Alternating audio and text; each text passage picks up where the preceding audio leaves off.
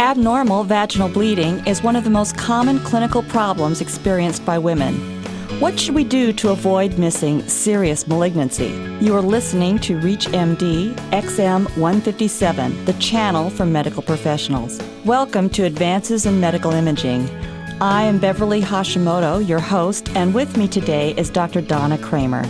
Today we are discussing the radiographic approach to vaginal bleeding. Dr. Kramer is former Deputy Chief of the Department of Radiology of Virginia Mason Medical Center in Seattle, Washington. She is currently the Radiology Quality Assurance Officer and Section Head of the Radiology Department Patient Access Area. She has about 20 years of clinical and research experience in gynecologic imaging. Because of her administrative roles, Dr. Kramer has a unique perspective. She is not only able to discuss the academically correct methods of identifying gynecologic abnormalities, but she is also able to discuss the practical, cost-effective aspects of detecting these lesions. Thank you, Dr. Kramer, for being with us today. My pleasure. Dr. Kramer, what are the most common diagnostic techniques used for the workup of vaginal bleeding? Well, from the imager's perspective, which is where I come from, though I spent a couple of years as a in-the-trenches gynecology clinic worker too, so I have a little of that perspective as well. But mostly we use endovaginal ultrasound. We're looking at thickness of the endometrium. A thicker endometrium is in general abnormal. We started out using this imaging technique primarily in postmenopausal women, though now we've evolved to using it more in premenopausal women as well. But that is definitely the mainstay for evaluating patients with abnormal bleeding. Pelvic MR is used to in patients who have a proven anatomic abnormality or in problem solving, but we start off with pelvic ultrasound. Well, for vaginal bleeding, what sonographic findings cause you to worry about malignancy? Well, in postmenopausal patients, and remember endometrial cancer is primarily a disease of postmenopausal women. Age is the primary risk factor for endometrial cancer. In those patients, we're looking mostly at just the thickness of an endometrium. 1 year after you had your last period, your endometrium should be 5 millimeters or less. And so once that endometrium gets thicker than that, there's an increased risk of endometrial cancer with every degree of thickening of the endometrium. In premenopausal women, it's way more difficult because that endometrium is cycling every month. So you expect it to get thicker just before menstruation and thinner afterwards. So establishing what's a normal appearance is a little more difficult. Now, when do you do an endometrial biopsy instead of an ultrasound? Well, that depends where you're coming from. If you have a patient in your office and you're a gynecologist and they're presenting with postmenopausal bleeding, usually you perform an endometrial biopsy right then.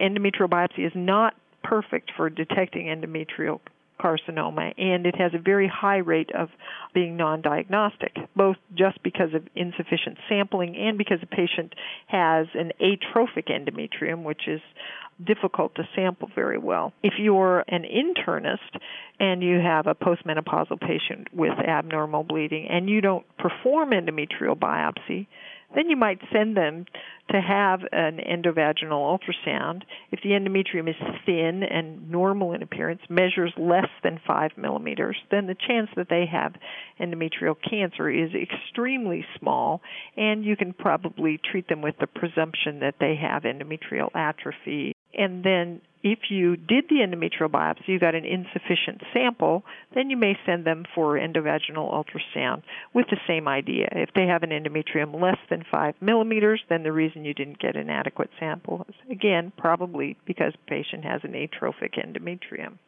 But it's most efficient to have the fewest stops for the patient and get the most information you can. So it's a little bit depends on where you're coming from, what's the best approach. Now, you presented some work about the most cost-effective methods when you retrospectively reviewed a large number of cases. What were your findings with respect to ultrasound versus endometrial biopsies? Well, as I remember, the most cost-effective way is in postmenopausal patients And this used to include a lot of patients who were on hormone replacement therapy, who were having abnormal bleeding as a consequence of their hormone replacement. We don't see that quite as much anymore. So most of the women we see with postmenopausal bleeding don't have that added complicating feature of being on a hormone replacement regimen. But in general, if you do an endometrial ultrasound, the endometrium is 5 millimeters or less, then you can stop.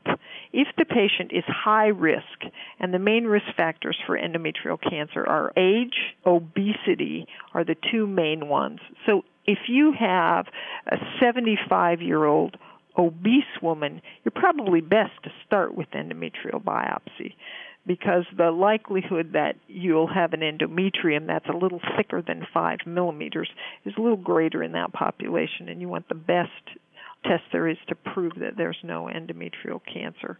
But again, in premenopausal women, it's way more complicated, because then we're also introducing the complication of anovulatory cycles and other things that can cause abnormal bleeding. It's much more straightforward in postmenopausal patients. In those patients, you're probably best to start off with the endovaginal ultrasound. Well, that's very interesting.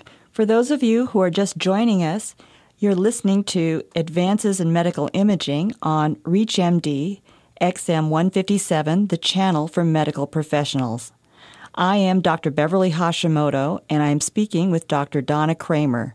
We are discussing the radiographic approach to vaginal bleeding. So, when a woman has already had an endometrial biopsy, is there any need to have a pelvic ultrasound? An endometrial biopsy is fairly sensitive for detecting endometrial carcinoma. However, as I said, they're frequently non-diagnostic. So about 30% of the time, you'll do an endometrial biopsy, and the pathologist will tell you that this tissue you have is insufficient to adequately evaluate the endometrium. In those patients, if you go on to do an endovaginal ultrasound and you find that the endometrium is thicker than 5 millimeters, there may be reason to go further, to take the patient to the operating room for a true D&C, to do hysteroscopy.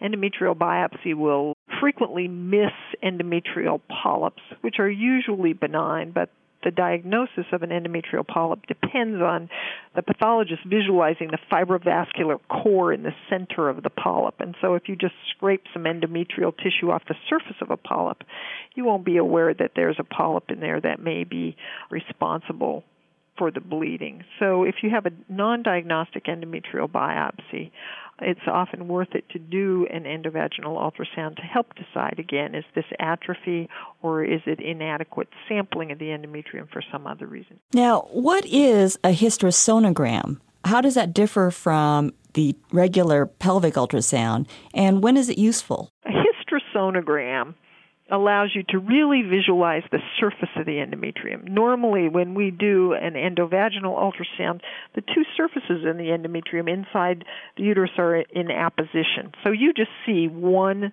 stripe that is really both surfaces of the endometrium together. Sometimes you can see a line in the middle and tell that there are two halves to that endometrium that are approximately equal.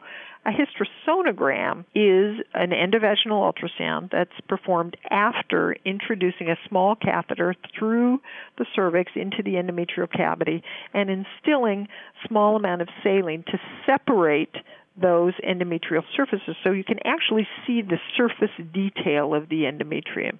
You can see a fibroid protruding into the endometrial cavity, so it's excellent for evaluating the relationships of fibroids to the endometrium and helping to determine whether hysteroscopic resection of a fibroid might be possible.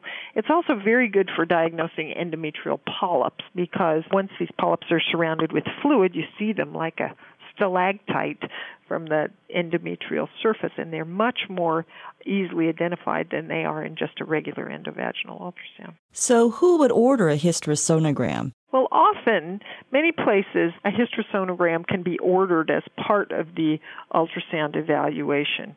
You can say, if the endometrium is thickened, then I'd like to have a hysterosonogram to look at the surface The problem with that is that often if you have someone who's very experienced doing a regular endovaginal ultrasound, they can identify a probable endometrial polyp with a fairly high degree of certainty. And if you find that, then probably the most cost-efficient thing to do is to go on to a hysteroscopy, visualize the polyp, and remove it at the same time. The disadvantage of a hysterosonogram is that we can visualize the abnormality, but it really doesn't have any therapeutic value. So in a postmenopausal patient with a thickened endometrium who has not yet had an endometrial sampling, there's probably not a great deal of value to a hysterosonogram.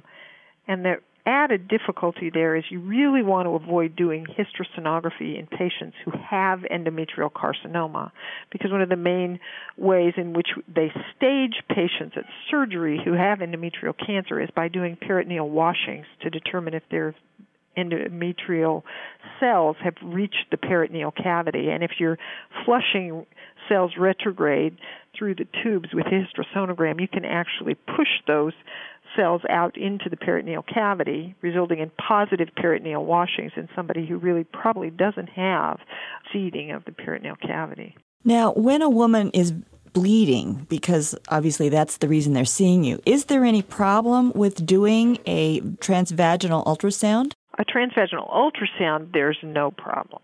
Transvaginal ultrasound. Hysterosonography then becomes a little more difficult. Anytime you're instilling fluid in the endometrium, you want to be sure, number one, that the patient isn't pregnant. So we like to have those timed so that they're early in the cycle when we expect the endometrium to be thin, and so that we will avoid that very small chance that the patient's actually pregnant at the time of the hysterosonogram. Is color Doppler useful in cases of vaginal bleeding? Color Doppler ultrasound is actually quite useful in a thickened endometrium.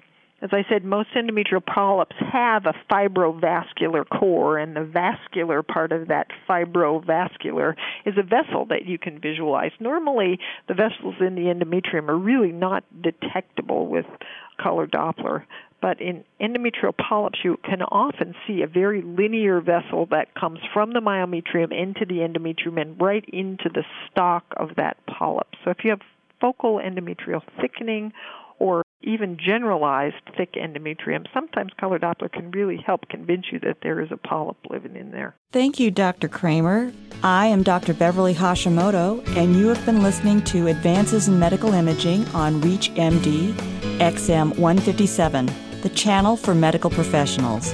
Be sure to visit our website at reachmd.com, now featuring podcasts of this and other featured series. Thank you for listening.